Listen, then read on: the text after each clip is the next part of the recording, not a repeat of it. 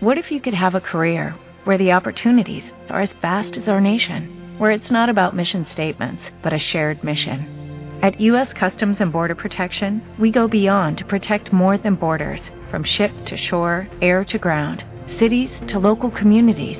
CBP agents and officers are keeping people safe. Join U.S. Customs and Border Protection and go beyond for something far greater than yourself. Learn more at cbp.gov/careers. Blog Talk Radio. Glamour Fearless, Diva Talk Radio. Hello, Luther fans.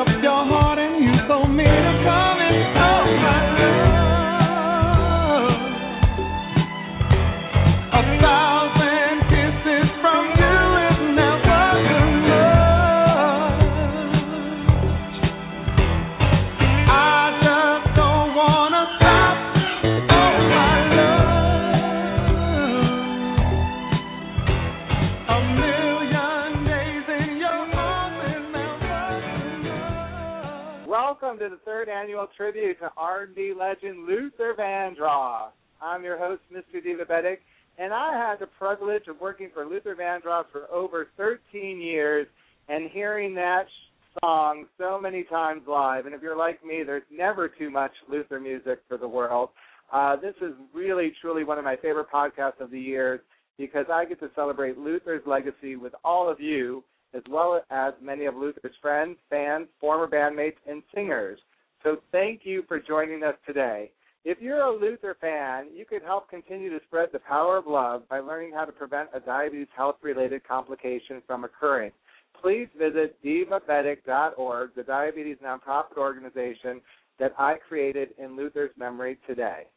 Now, Luther is fondly remembered for being an amazing singer whose style influenced an entire generation of today's vocalists. His distinctive brand of satin-smooth vocal magic moved international audiences and continues to touch people to this day. On today's podcast, we're looking back at Luther's amazing career, or so amazing career, during the 1980s. And for all of you wondering, how do you get to work for Luther? Well, I started out like you. In the 80s, I was just a fan. And next year, I'll tell you how the fan got to be part of the show when I joined Luther as his personal assistant in the 1990s. But throughout the 80s, Luther released over 6 consecutive platinum, double platinum albums on CBS Sony Epic Records, starting with his debut album, Never Too Much, in 1981. The album Never Too Much earned Luther 2 Grammy Award nominations in 1982 for Best New Artist and Best R&B Vocal Performance by a Male. But who won the Grammy for Best New Artist that year? Well, stay tuned later in the show when we play Luther Trivia with 2 of Luther's biggest fans. Right now, let's go back in time to the early 80s when Luther Vandross performed a rendition of this song that lasted nearly 6 minutes and included plenty of... Do you remember you told me you loved me, baby? You said you'd be coming back this way again, baby, baby, baby, baby, oh, baby, yeah, I love you.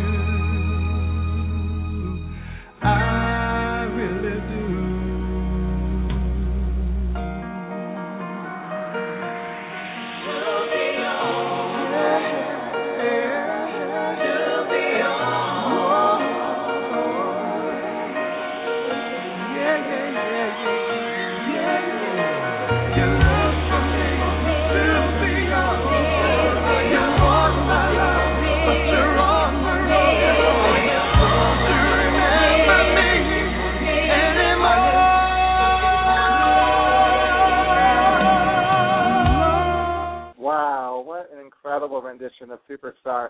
Did you know that Rolling Stone magazine chose Luther's fourth album, The Night I Fell in Love, as one of the 100 best albums in the 80s? This album was recorded in the West Indies in 1984 and features the hits Wait for Love, Till My Baby Comes Home, and Creeping, among others. Joining me to talk about her experience working on this album, as well as working with Luther back on stage as well as off stage, is the phenomenal vocalist, Alpha Anderson. Hello, Alpha. Hi, Max. How are you? Hello, everyone. I'm thrilled to have you on the show because, you know, for so many years, I saw your name on the back of all the costumes in the wardrobe department for Luther, and we only had a chance to meet briefly, and I'm just so thrilled to kind of look back at the 80s with you because I know you were there during so many magical times. Tell everyone, because I think most people are familiar with you, with your incredible work you did with Chic, how did you meet Luther Vandross?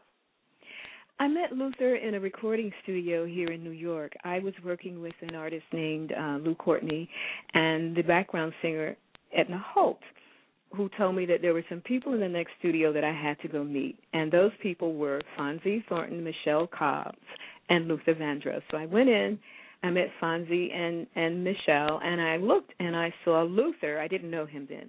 He was sitting in a chair. I'll never forget it.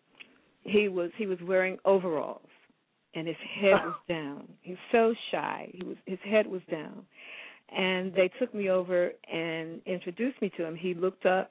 He said hello and shook my hand and put his head right back down. He was incredibly shy. And I stood, and he opened his mouth, and they sang, and I just melted. I fell in love from the very first note. Little did I know that meeting was going to be so fortuitous for me, you know, because later I got to talk to him one-on-one. We started speaking on the phone, and we found out that we clicked. A real friendship developed, and spent a lot of time over in his house in Manhattan, baking biscuits, making food, and, of course, singing. Those were wonderful times. You saw that whole transformation from a shy guy, like you're explaining in the studio, becoming like this amazing solo performer whose name is literally known around the world for just his first name. So what was that time like? Because it must have just come so fast and furious, the success. I can't imagine. You know, the success comes after many, many years of trial and error. So It's like overnight sensations, maybe 10 years, and the 10 minutes that the press really gets a hold of what you're doing. That's the sensational part. But it was a slow developmental process, and but we worked for it. You know, Luke, I remember us sitting and pretending our haughty looks, which we never used, of course. But we used to sit and fantasize about what it would be like to be a star, to get in and out of limos, and we would sit in the middle of Broadway on the median. At that time in Broadway in Manhattan, they had these benches, park benches, in the middle of the street. And we would sit on the park benches and pretend that we were in limousines. And we would look at all the cars passing by, but we were in the limousine. And we would look at all the people walking down the streets, and we would practice our haughty looks, how we would look down our noses at people. All fantasy. I love it. That never happened. Luther was not that type of person. You were dressed like that on stage many times because I remember seeing the furs and the outfits with all the rhinestones and the glitter. I mean, those early stage shows I heard were very theatrical with dancers and sets, and you would do that whole, someone told me once, like a big party scene. What was it like? Can you describe a little bit about what it was like doing those early stage shows with Luther? Sure, we had all of those wonderful, wonderful accoutrements, but we did not have the attitude. We left the attitude behind because the attitude then was like having fun and making sure that people got their money's worth when they came to see the show. So Luther was very particular about making sure that everything, every detail was taken care of. He did not leave anything to chance, you know, from the script to the staging, to the lighting, to the choreography, of course, the vocals. So it was a wonderful time of working. I remember you opened the show with with Never Too Much, and Luther would always say on that, he would always look back at at the band, and he would look back at Tinker Barfield because he would say, "You guys play this song better than you've ever played it," and he loved that song. And I have memories of him singing that song and just dragging that microphone across the stage with people screaming. Superstar is another one that I remember vividly because it was his moment in the spotlight. But he was generous enough to share that spotlight with a dancer, Cheryl Norvell, who danced on top of this piano, which was the most fabulous thing I had ever seen in my life. We, though, what the audience did not know is that we were backstage changing clothes. So we were changing clothes while he's singing, and they had microphones set in the back. And when it came for us to sing the part, "To Be Yours," we all would run to the microphone in whatever type of dress or undress we were in, sing the part, then run back and get ready to come out for the party scene that you referenced earlier, with balloons, different clothes, coming out to continue and take the music higher.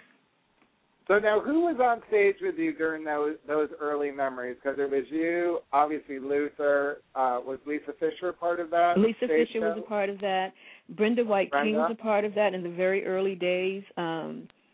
Tawatha, the first tour, it was Brenda, Phil Ballou, me, and I can't think of the other person. Oh, my God. Please forgive me. And then the next tour we had is when we added Lisa to the mix. And we had Paulette, we had Kevin Owens, Ava Cherry. And some of these people are going to be calling in later. But, Alpha, a lot of people fall in love at Luther Vandross concerts, and not only in the audience, but sometimes on stage. Something major happened in your life by working for Luther Vandross. Tell us all about the night I fell in love and who you fell in love with, and then we'll talk about the album. Okay. Yeah, I met my husband on the Luther Vandross tour. Tinker Barfield was the bassist, and we both joined Luther the same year. We both came in 1981. It was a few years before Tinker and I got together because we really didn't pay any attention to each other. I'm like, oh, this is this bass player guy, and he was probably saying, oh, just another singer. So it was a while before we got together, but that was the wonderful thing that happened on the Luther tour. That's amazing. And, The Night I Fell in Love was one of my favorite albums, and I just found out recently it was recorded in the West Indies, which was so shocking to me because I know Luther had, as famous as he was famous for his fear of flying. So I don't know who convinced him to take this trip. What was it like to record this album in the West Indies? Because I read in his liner notes that he really wanted to get everyone, all of you big session singers, away from New York to kind of have a whole new experience about recording. He did. And Luther was always, one of the things that I can say about him, he is generous, and I'll speak in the present. He is, because of the music that he's recorded is still giving, generous to a fault. And he wanted to give us an opportunity, as you said, to get away, to record in a different environment, because you get different things. You get different energy when you go different places. And so we found out about Air Studios in Montserrat, and some other people had recorded there. And he said, let's do this album in Montserrat. So he flew us all there, and flying was never easy for him or for me. We were both white-knuckle flyers, and I am still, to this day, a white-knuckle flyer. And the flight from New York to the first flight wasn't that bad because we landed on a big island and it was on a jet. The second flight was in one of these little island hopper planes, props. That was the hard one with all of our luggage. So, Luther would just take his little Valium. We would sit down and we would just say our prayers and we would go on. It was hard. Flying was really was really hard for him. Well, not only flying, but the vocal aerobics, I felt like that had to be a workout, too, because it was you and Cissy Houston and Darlene Love, and you sang that incredible song. We performed it many times live, Till My Baby Comes Home. How did that all happen? Because there's an incredible run in that song. I know the fans are familiar with it, but for those who aren't, what was that like? Well, first of all, it was just wonderful for me to be in the company of those singers, those diva singers. Luther and I used to sit and study vocalists and study background vocalists, and those were the singers that he really, really admired and wanted to have. So being in their presence singing was like being in the presence of royalty, you know, and it was just a wonderful, wonderful experience. And excuse me, Max? What did you mean by, how did you study a vocalist? I'm just curious, how would you study a background vocalist? Oh, we would sit down and listen, and then he would point out phrasing, he would point out intonation, he would point out breathing. You know, he would just point all of those things out and tell me these are the things that he likes and these are the things that he's looking for. And then he would teach that. You know, we would sit in a circle. I'm sorry. No, I'm listening. I mean, I could assume that you were one of the sweet inspirations at one point if you had Sissy Houston right there with you. I know he was a huge fan. Did you ever sing any sweet inspirations with her or no? No, I didn't, but I certainly felt like I was in that circle. An amazing, amazing voice. You know, I would like to sing. And, you know, in my head, I was a sweet inspiration. Well, and it had to be phenomenal to work with Sissy Houston because I know he was such a fan. And if you guys were studying background vocals, you had to study her. So it must have been amazing. What was it like to be side by side with her in the West Indies recording this album? Well, she wasn't in the West Indies when we did the vocals. We did the vocals in New York. But standing there with her, I made the mistake because, you know, I'm a soprano. I either sing first or second. And Luther had given us our notes, and we were all around the microphone, and we were singing. And I started singing, and Sissy did not sing, and she started looking at me, and I'm saying, what? And Tawatha says, you're on her note. I had no idea that I wasn't supposed to go to her note, you know, at that particular time. But it was a funny thing. We all laughed about it, and I took another note, and we continued. And I said, yes, absolutely. This is your note. This is your domain. You do what you do. So that was a little embarrassing, but funny. Well, now I have to ask, because this is such a tough question, but what was your favorite song from the 80s since you appeared on you did so much work with them? Ooh, that is a very tough question. I loved, since we were talking about the night I fell in love, the two songs on there that I loved so much were Wait for Love, Till My Baby Comes Home. I loved singing them, recording them, and I love performing them. Luther had great covers too. I loved If Only for One Night, which was on that, and Creepin'. His covers are the best.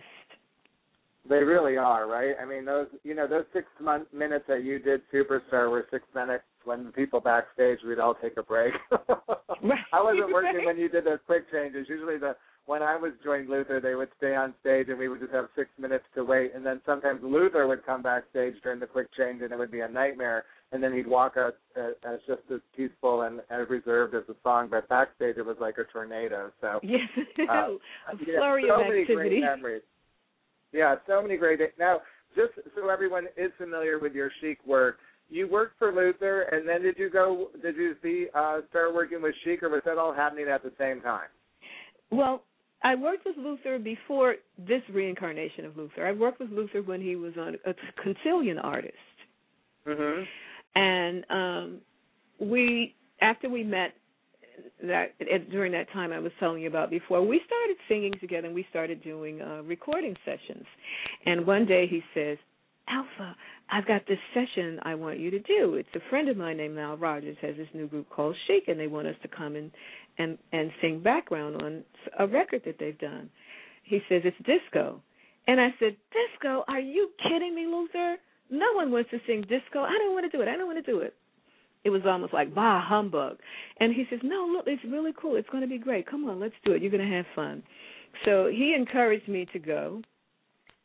I went with him, and I think David Lasley was the first. We were the first three people there. And I listened to the tracks, and another time of love at first hearing. You know, I heard the tracks, and I said, well, this is so different from what I thought disco was. It was not the typical disco music, 122 beats per minute. It was fun. It was fresh. It was young. It was provocative.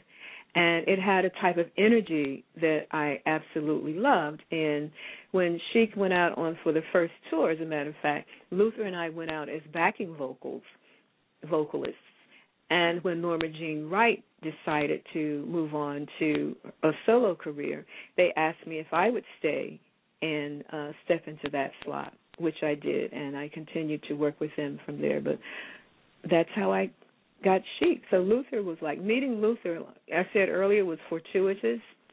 You have no idea how fortuitous it was for me, how, that meeting just changed my life in so many ways, and I'm so grateful. And we're so grateful to have you join the show. Thank you again, Alpha, for sharing your memories of Luther Vandross. You're quite welcome. Stay tuned, listeners, because did you know Forever, For Always, For Love was the second studio album released in September 1982 and was certified platinum. Luther received a Grammy Award nomination for Best R&B Vocal Performance Male, and one of the hits, Since I Lost My Baby, was originally recorded by The Temptations in 1965. But let's listen to what Alpha referred to as one of Luther's beautiful renditions. A good thing are bad, and what's happy is bad. So bad, so bad, I'm bad, so bad, so bad. Since I lost my baby, since I lost my girl, oh, since I lost my baby, since I lost my baby, I feel so bad. Girl, I've got to find my girl. I feel so bad. Since I lost my, since I lost my, cause there's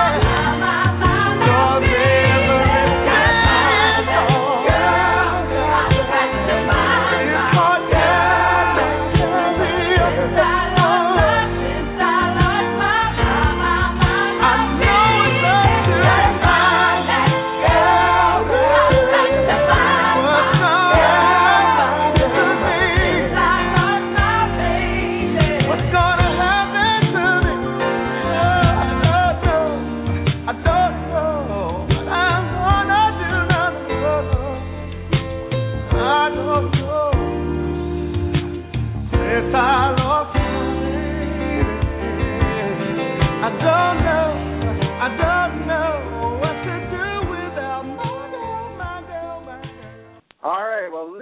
ballads and interpretations of classics like that song, Since I Lost My Baby, were mainstays on the Quiet Storm playlist throughout the 80s. This showman performed in so many concerts and had such a unique intimacy with the vibe of his recordings, translating seamlessly into the live setting. Here to help me break down Luther's tremendous success during the 1980s, bar the numbers, is Jeff James from Sony Music. Hi, Jeff. Hey there, Max. How you doing, buddy? Oh, we're so grateful to you and Sony Music for letting us play all these amazing hits today. You know, Luther signed to CBS Records and Epic Records back in 1981. I wanted you to tell the listeners a little bit about who else was on the label at that time and why it was such a great partnership. It was, you know what, that if you take a look at music history around that time period, in the early 80s with Epic, it was just coming around as far as the British New Wave, believe it or not. I mean, at that time we had Culture Club, we had, that was the big one, we had Wham, but signing Luther, he, in the beginning of the 80s, was like almost the beginning of Epic trying to make a foothold into R&B. I mean, Epic had Natalie Cole record an album for them in 1982. So the early 80s was a very interesting time period for Epic and Luther. And so when he came out, I know I did some research on this. When he first came out with Never Too Much, he was pretty crafty. He told me, and I read somewhere, he said to one of the critics, not me, I didn't mean to say that, Sam, but he said that he didn't want to release House Is Not a Home as a single because he wanted people to buy that album. And that album went on to go platinum. But so did, I think there were 6 albums. So how many albums did he sell in the 80s? Well, you know, Luther was a platinum-selling album. Would you believe, or you probably could believe, all his albums in the 80s went at least platinum. He had such a great fan base and So if you tally up all his albums, we're talking about at least 6 to 10 million albums. Wow. And so now you're going to help me count down some of the biggest hits from the 80s, correct? Sure. All right, so what are we going to start with, the ballads? Yeah, let's do that. Well, we got Never Too Much, which was basically his big hit to kick off his career in 1981. Except for the cotillion stuff. Then we have If This World Were Mine. I mean, there's just so many. Superstar. Till My Baby Comes Home.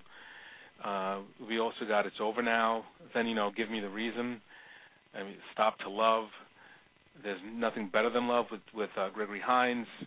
Any Love. She Won't Talk to Me. And then basically the 80s is capped off with Here and Now, which was in 1989. Right, and that song really became like a wedding mainstay for people. Absolutely, and it built the soundstage for him and to catapult into the 90s, which his career which was great about his whole career in Epic, it just gathered momentum. I mean, his fan base, he was so loved and so supportive, and it just each album just kept on growing and growing and growing until the greatest hits, which Here and Now appeared on, and then it just blew up with the 90s with Power of Love, but yeah. And that greatest hits package was a double CD, which was kind of rare for someone to do that. It also contained the duet with Cheryl Lynn, If This World Were Mine, which was initially recorded on her album. She was also on Epic at the time as well, Cheryl Lynn? That's correct. So was that how those two got together? Do you know anything about the backstory of Cheryl Lynn and Luther working together? Because I know right before Luther had a stroke in 2004, before the stroke, we were performing at Radio City Music Hall, and Luther had reached out to Cheryl Lynn to come back and perform that. It unfortunately never got to happen, but it's kind of an interesting footnote that he did stay in touch, like Alpha Anderson was just saying earlier. He stayed in touch with everyone from his musical family, including Cheryl Lynn. It's one of my favorite duets ever that Luther's done. I just wanted to know if you had any more information on that song. That was definitely a fan favorite. If I have to say, I mean, as far as all the compilations that I've done for Sony, that particular duet is always a very popular one. I think when they think of major duets in the 80s, that one is definitely on top of the list. Before I go forward, I mean, I think Cheryl Lynn actually recorded for Columbia, but I believe that the connection is Luther producing her record, or you know how Luther was back in the whole 80s, that he basically had his hands in the production side as well as being an artist and and a songwriter. Right, and you took a minute to spotlight that in one of the most recent re-releases of Luther, when you kind of went not only with some of the you went with mostly fan favorites, but not most of the hits. There was a lot of the B-sides as well in that last collection that came out. Can you tell everyone a little bit about that most recent compilation, Jeff, that you put out? Absolutely. Hidden Gems? Is that the one? The Hidden Gems. Well, yeah. I actually worked with Fonzie on that, and we basically wanted to go back into Luther's catalog because Luther, even though he had a lot of radio hits, his albums were complete pieces, and I don't think a lot of people or a lot of other people outside of Luther's fans kind of knew that his album cuts were just as good or maybe sometimes even better than what was on the radio. So we definitely wanted to go back and we wanted to highlight that. I mean, Luther was such a perfectionist, and it's just that his album cuts are just so brilliant. And, we wanted to go back and highlight and hopefully have people rediscover his albums instead of just what was on like the greatest hits or the radio. All right. Well, and tell everyone how they can pick up his music again, Jeff, if they want to get that Hidden Gems album they can go to. You can go to iTunes. You can go to Amazon. You can go to some of there's still brick and mortar retailers like Best Buy and Sam's Club. So it's all there. Circuit City, it's all there. And there's a lot more great music potentially coming out in the near future for Luther fans, right? There is, yes. We actually are working on a few different projects. One of them is going to be a duets album because I don't think his duets have actually been placed in one package, and we want to highlight that because he has some amazing duets. I mean, even like album cuts, like the Martha Wash duet, "I Who Have Nothing," is one of my favorites. It's just like little stuff like that. If we wanted to put in one place, and then see, we have some other surprises for the Luther fans as well. So duets, and I'm also working on a Spotify playlist for his birthday, so you can look out for that too on Spotify. Great. All right. Well, thank you so much for joining the show today. We greatly appreciate it. James from Sony Music. Thanks, Mike. Now, today's podcast is all about the 1980s, which marks the beginning of frequent songwriting collaborations between Luther and bassist Marcus Miller, as well as his high school classmate Nat Adderley Jr. Together, this collaboration would go on for years in his career, but here's probably the signature song from the 1980s, the first album, 1981, Never Too Much, that we're all most familiar with. Give me the reason to want you back, and why should I love you more? Do you know? Tell me how to forgive and forget. Give me the reason to love you now.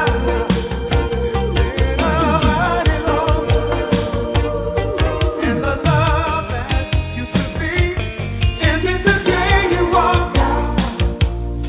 Never knew I'd ever be standing alone and outside with no one to love.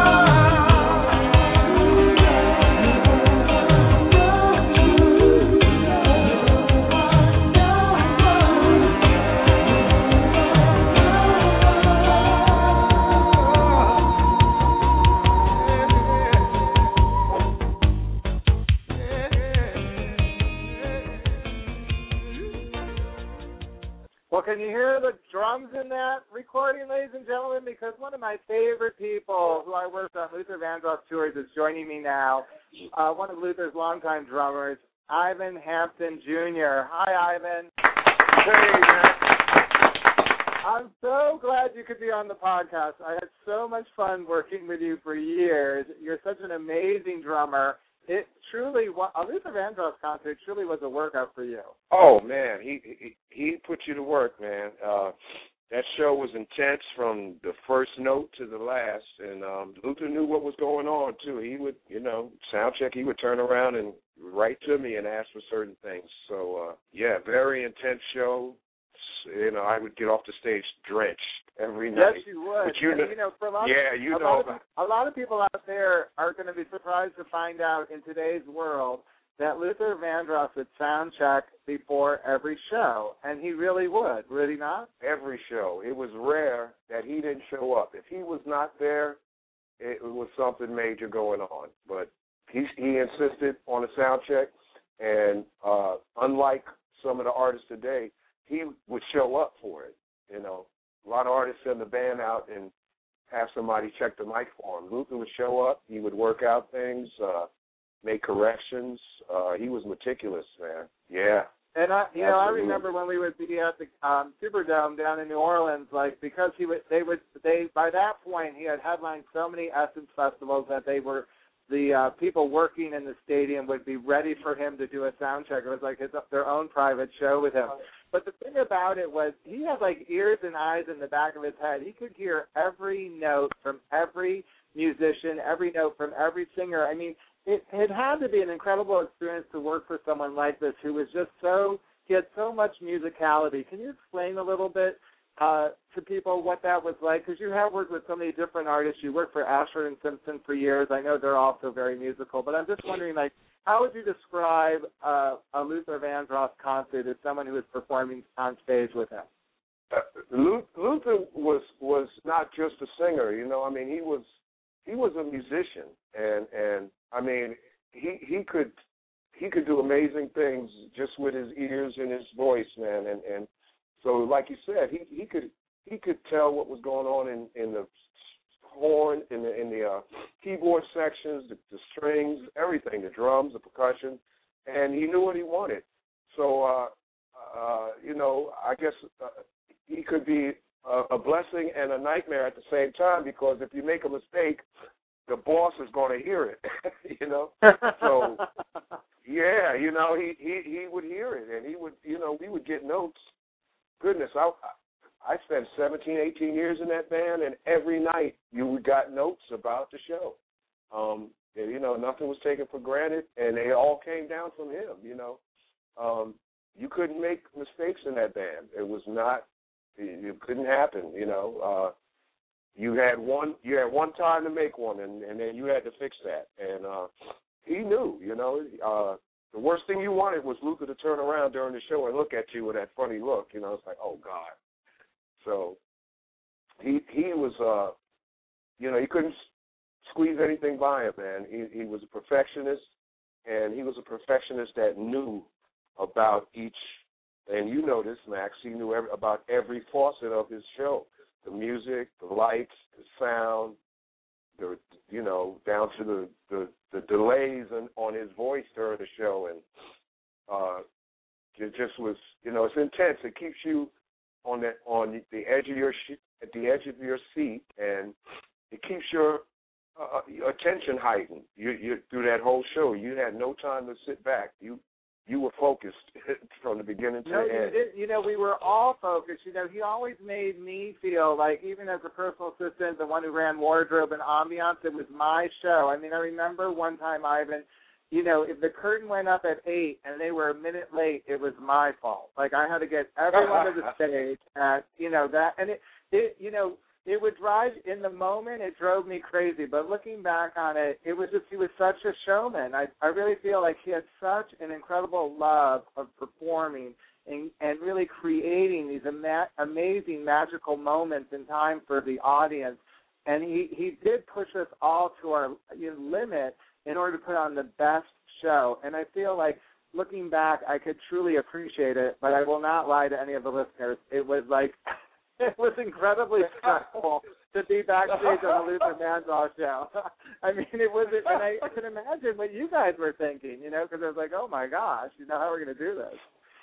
Yeah, like I said, man, my thoughts anytime we went toward that stage was, it was all about what my job was. Like you said, he pushed you to the limit. He pushed you to perfection.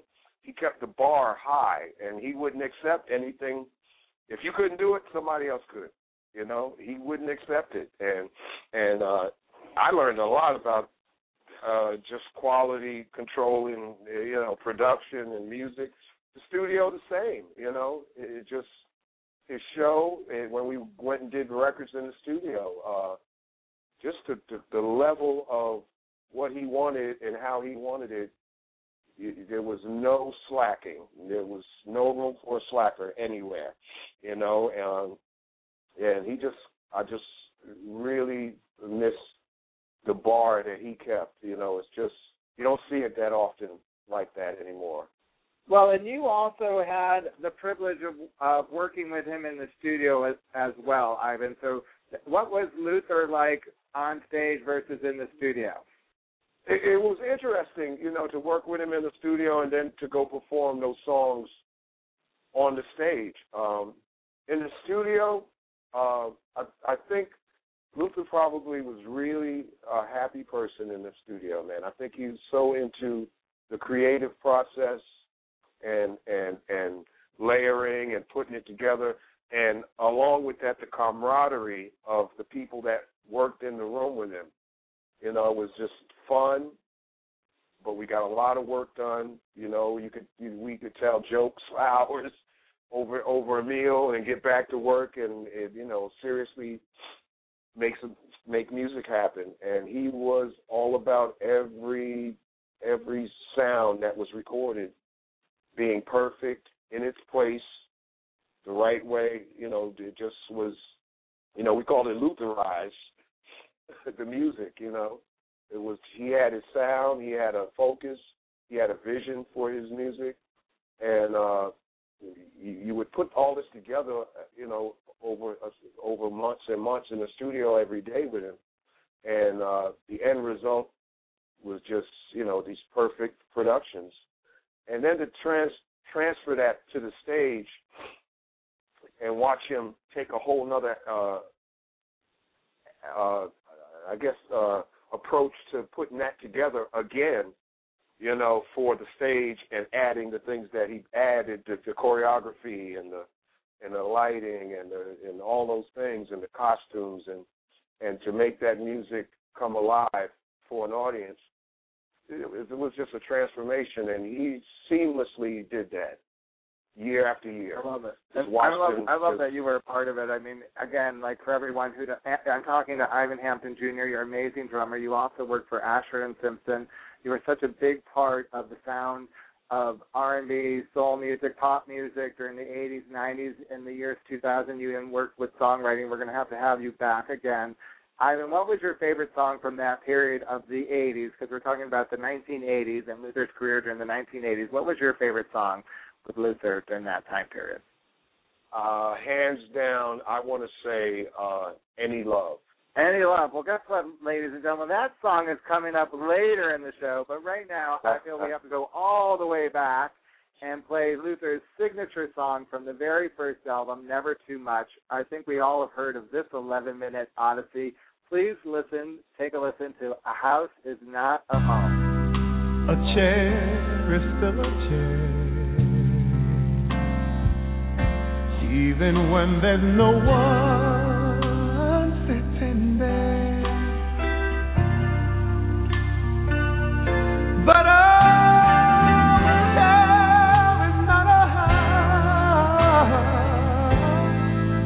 and a heart is not a home when there's no one there to hold you tight and no one there you can kiss good night.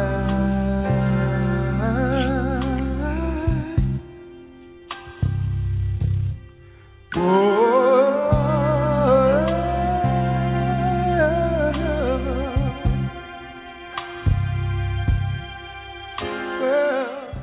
All right, ladies and gentlemen, that was part of Luther's House Is Not a Home recording. And when that song was playing backstage, it was kind of crazy because that's when Ava and Lisa and all the singers, including Alpha, would come off stage and we'd have to do a quick change. So I wanted to talk about Luther fashions in the 80s with one of the people who knows him best, who helped him with his style. Please welcome to the show, Darren Margo. Hi, Darren. Hey, Max. How are you? Good. And you're calling in from... You're calling in from overseas today, are you not? That's correct. I'm in London right now, and I leave for Ibiza first thing in the morning. But I could not miss calling you. Well, and we couldn't have a show without you. Now, for those fans who haven't heard you on our past podcast, you worked with Luther. You met him when he was really into Gianni Versace clothing, and of course, the 80s is all about Versace. It's all about Luther, stage shows. What are your memories of Luther in the 80s? What was interesting was that when it was almost like there were parallels with his persona, which kind of go back to maybe listening to the other people speak, kind of how he interpreted music. So, for instance, when he came into the Versace store, the Beverly Hills store, he was actually very quiet. Like what his persona, he would love to, before he would say anything, he really enjoyed observing, absorbing, and really taking in every detail and element. And he loved to have that quiet time to do that, and then he'd say, okay, Darren, I want this, that, and how many other colors are there? I love it. Those colors were really wild. Those colors were really wild. He was not afraid of color. We should remind him that. And so was Gianni Versace. I mean, they were really interesting because together, Gianni Versace and Luther off stage created quite a partnership as far as men's fashion in the 80s.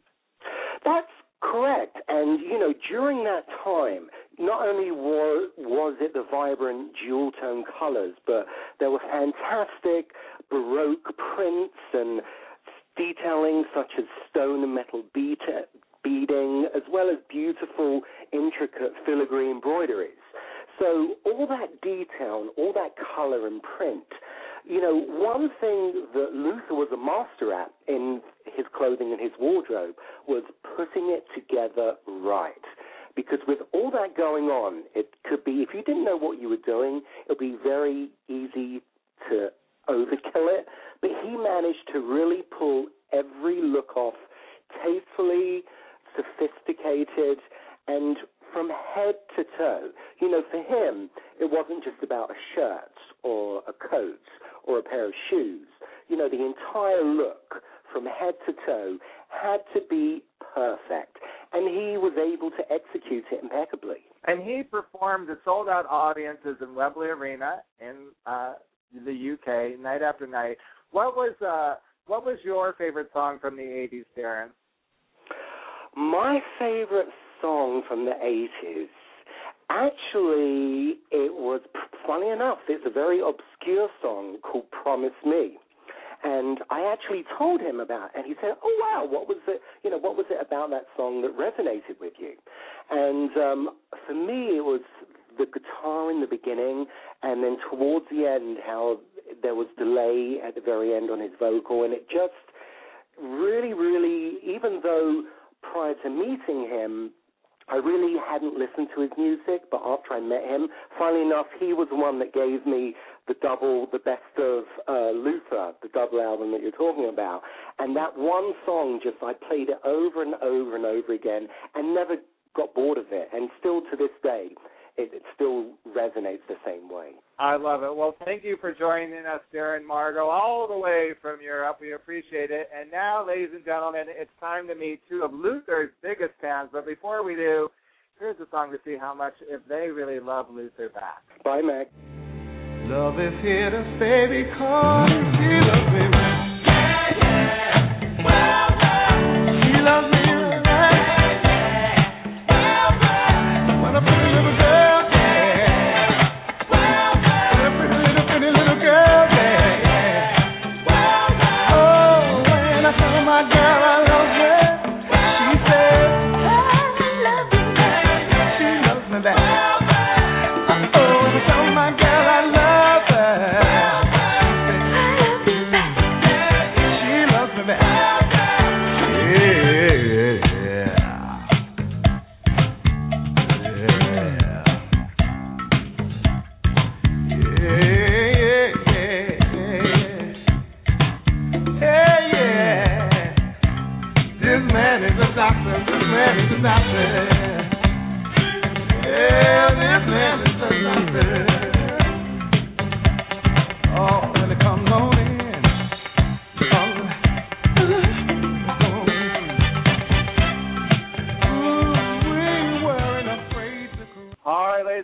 Let's welcome to the show one of Luther's biggest fans, Marilyn from Pasadena, California. Hi, Marilyn. Hello. And Dave from Montreal. Hello. All right, well, Dave, I know you knew Luther personally, but Marilyn, what was your favorite Luther song? My favorite Luther song was Forever, For Always, For Love. Oh, that whole album is amazing. Did you? Oh, yes. And Dave, you knew Luther personally. You have some great memories of Luther, so tell us some of those memories. Well, all this talk about Versace is really interesting because when I first ran into Luther back in '93 when you guys were here on the Never Let Me Go tour, one of the very first questions I asked him was how come he never came to Montreal. He'd always go to Toronto. And the first thing he said was, because they have a Versace boutique and you don't. And I... Are you there, Dave? Hello? Marilyn? Yes. All right. Well, I think we lost Dave for a minute. You're one of his biggest fans, so I thought it would be fun today to play some Luther trivia with you while we wait for Dave to call right back in. And thanks to Leon Petrosian, who created two Facebook communities, the Luther Vandross early years, 1969 to 1980, and the Luther Vandross Facebook page, 1981 to 2003. He provided me with the questions. Are you ready to test your knowledge of Luther trivia?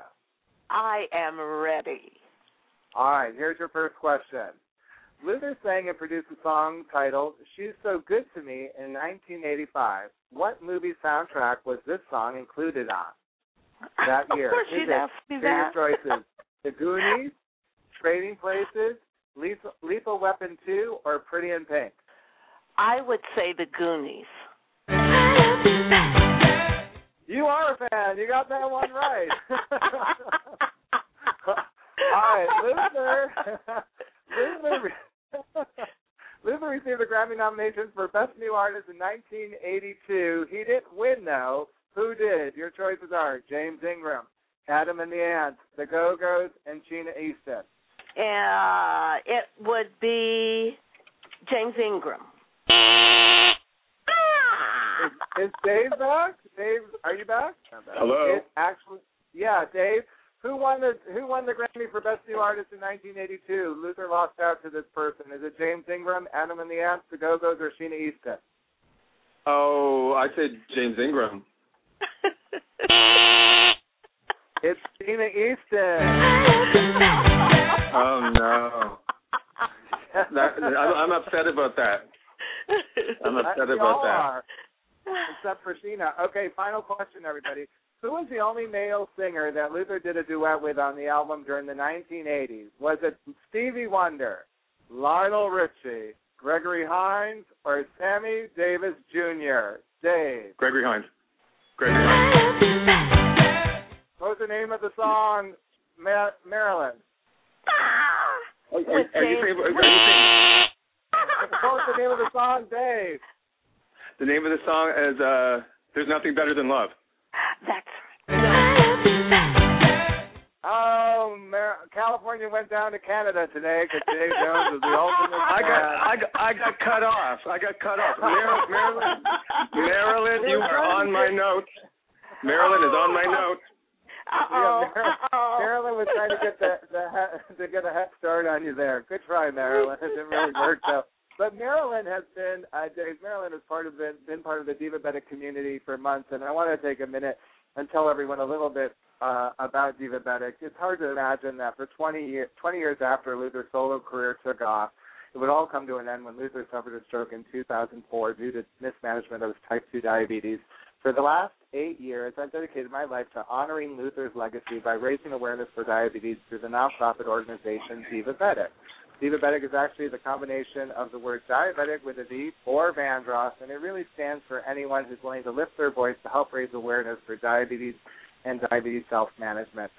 My goal has always been to continue to help Luther fans like Marilyn and Dave and everyone listening to keep their house at home by learning how to prevent the diabetes health-related complication from occurring. Mm-hmm. During the 80s, Luther Vandross had over 50 people, you heard some of them today, traveling around with him to support his music.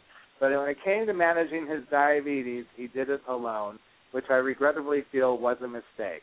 So I wanted to invite from the ADA, the American Diabetes Association in Pittsburgh, my good friend Terry Seidman to join the show and talk a little bit about the partnerships I've formed to help Luther fans stay happy and healthy. Please welcome Terry Seidman. Hey, Max. Hi, Terry. You know, thanks to you, we get to put on a big show every year during National Diabetes Awareness Month in Pittsburgh, and this year is no exception. What do we have going on for all those Luther fans? Oh, this year we are going to be featuring fairy tales and diabetes, and only in the Max Zadek style. So it will be fabulous. And not only will it be fabulous, I get to work with a great team. I really try to put on a show thanks to you, Terry, and everyone in Pittsburgh, and I work with an amazing team of educators. Let's tell everyone a little bit about who my co-stars I'm putting on Luther-style outreach are for that show. Okay. We have our committee that has been working with Max for 6 years is composed of endocrinologists, certified diabetes educators, nurses, and certified diabetes educator registered dietitians.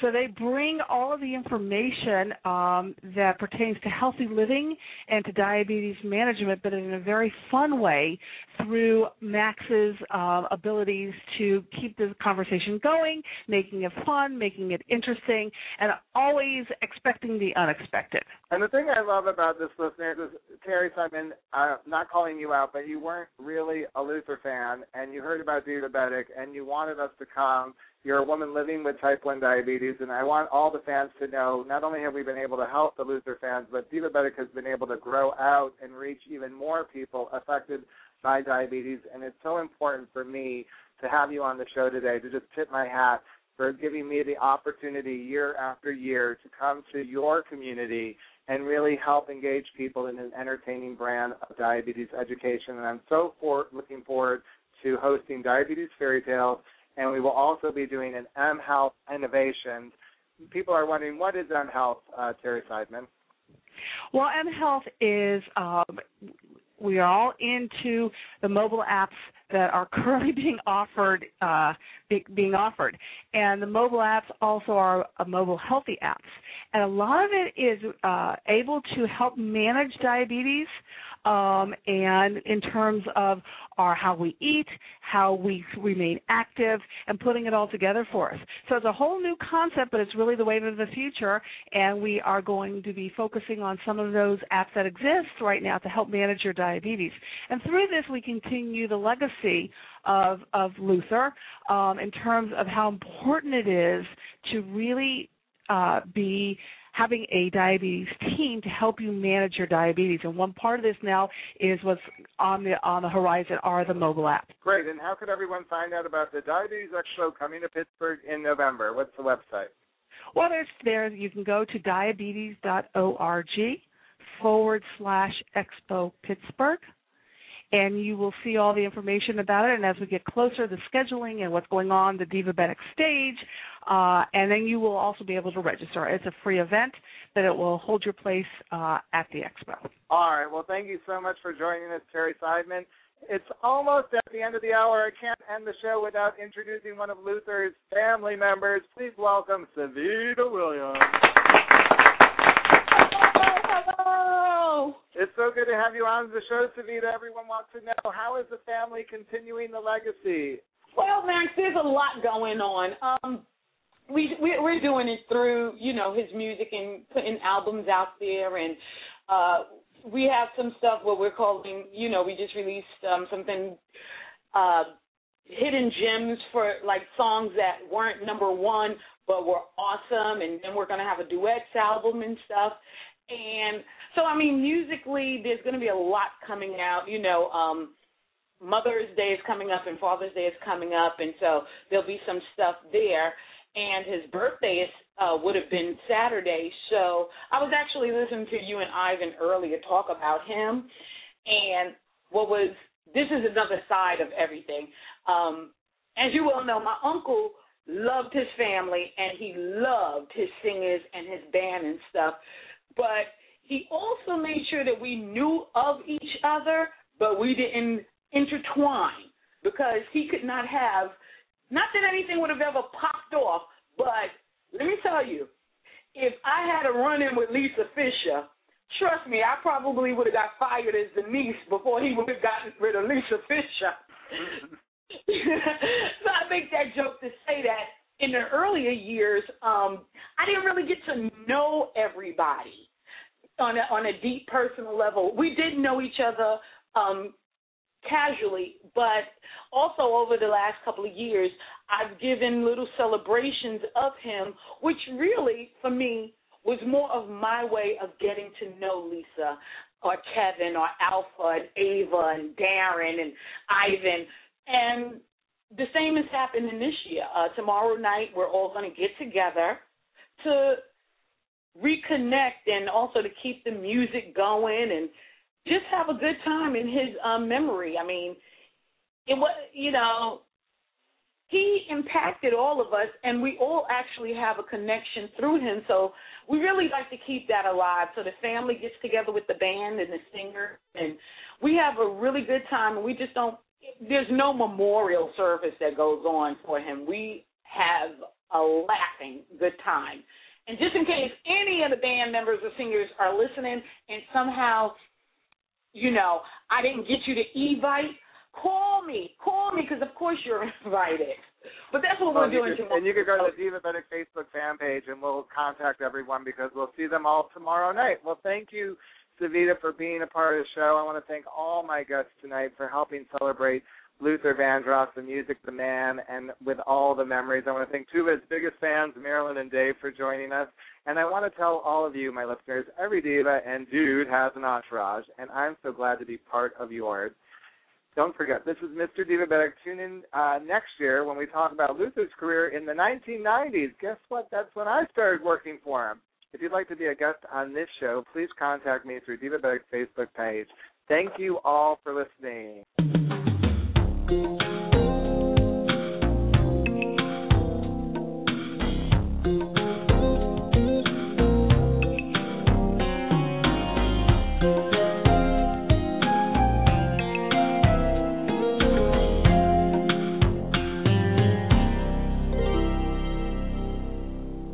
I speak to myself sometimes, and I say, oh my,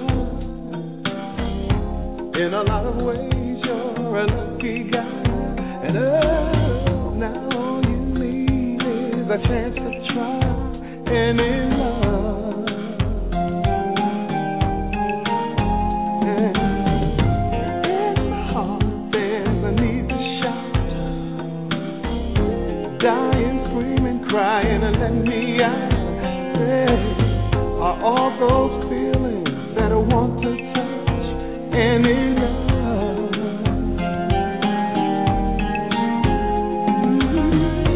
What a world for the lonely guy.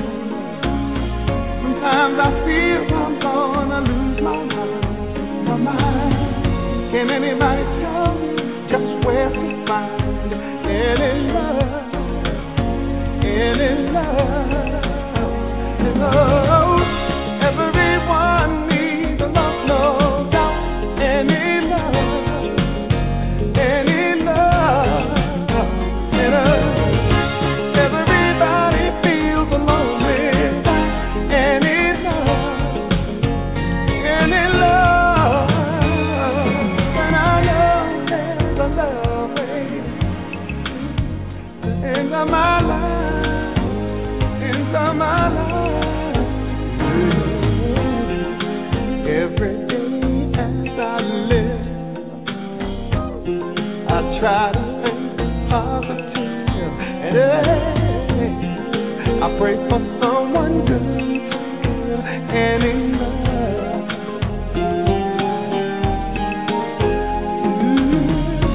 Love is sweet and so divine, and I can't wait for my love light to shine. Can anybody tell me where I can find any love that everyone needs a love, no doubt. Any love, yeah. Everybody feels alone without any love, any love. And I know there's someone waiting for me to enter my life, come into my life. Suddenly out of the clear blue sky, lonely tears start to fill my eyes. I get weak, but I refuse to cry. I've got to keep holding on.